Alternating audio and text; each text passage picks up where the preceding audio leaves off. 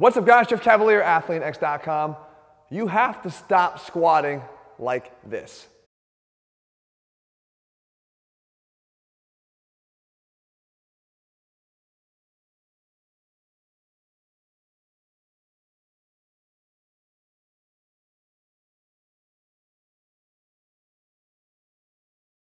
Now here's the thing. There are so many causes of this and many other squat problems that a lot of times it's very difficult for us to come to grips with the fact that we're actually making this mistake when we squat. And one of the most helpful things you can do is actually film yourself when you're squatting so you can see what's happening here and be very objective about it. But I can tell you this, as a physical therapist, this is a complex problem. There's a lot of potential reasons, but I will tell you, regardless of what your cause is, you do need to fix it. Because we know that the most important thing you can do when you're squatting is to try to establish a vertical bar path, which means that the bar needs to go straight up and down. I'm not talking about the angle of your torso, because that will change whether you're high bar squatting or low bar squatting. What I'm talking about is no matter what position you get that bar in, you need to be able to move it vertically. And that's for a lot of different reasons. I don't care whether you're training just to be stronger, right? And there we need to make sure that we're being efficient, right? Because with bar path efficiency is going to be critical to your strength. You want no wasted strength. But even just for overall athleticism and performance in the gym, you still want to have and perform the exercise right. So let's talk about if you're someone that does this, here's what potentially could be happening. First and foremost, where is the setup of the bar when you start? Potentially, you're starting with a too far posterior setup, meaning the bar, if you were to drop a line straight down, is not going through the center of your foot. And we know that the best balance point for your foot is going to be the center of your foot, just slightly behind the ball of your foot. And we know that if we can get that bar set up there and then establish that patterning of straight up and down, we'll be in a good position on the squat. But a lot of times we'll get that bar a little bit behind that, a little bit more over the heels, and it doesn't come back to bite us until we try to get out of there. And why that is because if the bar is sitting back further, when I go to push up against it, I'm pushing into that positioning. I'm pushing up where from the back of the hips, the low back goes up first, as opposed to driving the entire torso up. And that almost encourages my hips to do the initiating of that, which if my hips go up, we'll talk about it a little bit more in depth in a second, then my torso and the rest of my thoracic spine is going to fall forward. Okay, but we want to make sure that if we're going to set up properly, we set up over the center of our foot. The next thing we could be dealing with is a dorsiflexion immobility, meaning we lack the ability to get our ankle into dorsiflexion as you see my ankle moving here. Because we know as we go deeper into the squat, the requirements of our ankle to get into more and more dorsiflexion are higher.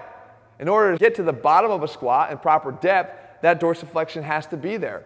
And if we don't have it, what happens? As we're going down into the squat, we start to lose the ability to deepen into our ankle, and therefore our knees go a little bit more forward, the body gets thrown offline, and you would actually see this forward bar path happen a lot sooner. Really more towards the descent, and not what I was showing you in the beginning here, where it actually seems to go down properly and then make this drastic alteration. So if we're talking about that drastic alteration where we actually could get down straight, and then we see this big U shape on the way up, now we're dealing with probably one of three other things. The first thing I would always start questioning is quad weakness. And why is that? Because when we get down to the bottom, that is when our quads are going to be the most in demand. And again, even if I'm doing a low bar squat, which is less quad dominant, it's still going to be the point in that squat that the quads are most in demand. So I have to have adequate strength there. And if you don't have the ability to get down here with good strength, then what happens is your hips, the stronger posterior chain muscles are going to be recruited instantly. Your body's smart and knows how to get out of the hole. So it's going to lean you forward to recruit those muscles more efficiently and then start driving up. And of course, as you come up, you're going to torso correct, right? Your body will come up and then straighten back out again. Now, if you are able to get to the bottom of a squat, however, and hold it and perform pause reps, then you're likely not dealing with a quad weakness. You have good stability and strength under heavy load at the bottom of a squat. You're not likely dealing with quad weakness. And that's actually why I very much encourage the use of pause reps a lot in our training, so we can make sure that we're not dealing with quad weaknesses here. But it does not take away the fact that there's something else wrong. The next thing that I would look for is weakness in the retractors of the scapula. Your ability to hold your scapula tight the entire rep. So what times often happens is people will go down and they'll be good, they'll be nice and tight in the setup, and they're either forgetting about the tightness as they get down to the bottom because the focus becomes more on what am I going to do to get out of the hole, or they simply don't have the strength to maintain the tight torso, the retracted scapula as they initiate out of the hole. And this is actually something that goes back to a point I made before. I actually said the one thing you should be doing every single day after your workouts are face pulls. Why? Because face pulls are incredibly important in reinforcing the #1 strength deficit we probably face as human beings because of what we do posturally all day long. And that is pretty much try to counteract any benefits of having scapular strength. All the things we do are in front of us. The weakness is apparent in most of us because of the posture that our shoulders assume from doing all this stuff. You need to work on your ability to get there. But I said very importantly, you might be somebody that thinks that you're doing the right work because you're doing hundreds of reps. Maybe you're doing 100 reps of face pulls, you're doing 100 reps of band pull-aparts, and you think you're doing the right thing. I would argue that means nothing. I want you to do high-quality, focused contraction reps. You'd better off be doing 20 sets of 1 than 1 set of 20 is something I've said many, many times before. If you find that you're getting to the bottom and you're exhibiting this squat pattern that I showed you in the beginning here, I would focus much more on, first of all, including both band pull-aparts and face pulls if you aren't already, but more so concentrating on how you're performing them. Squeeze every single rep as if it's the only one you're going to do. Focus on getting a good contraction. Hold it, maintain it, get better at being able to sustain those contractions so that when you do go through a squat, it's not a momentary ability to do it, but it's a consistent ability to do it up and down throughout the squat. And then finally, we get into this sort of situation where it could just be habitual patterning.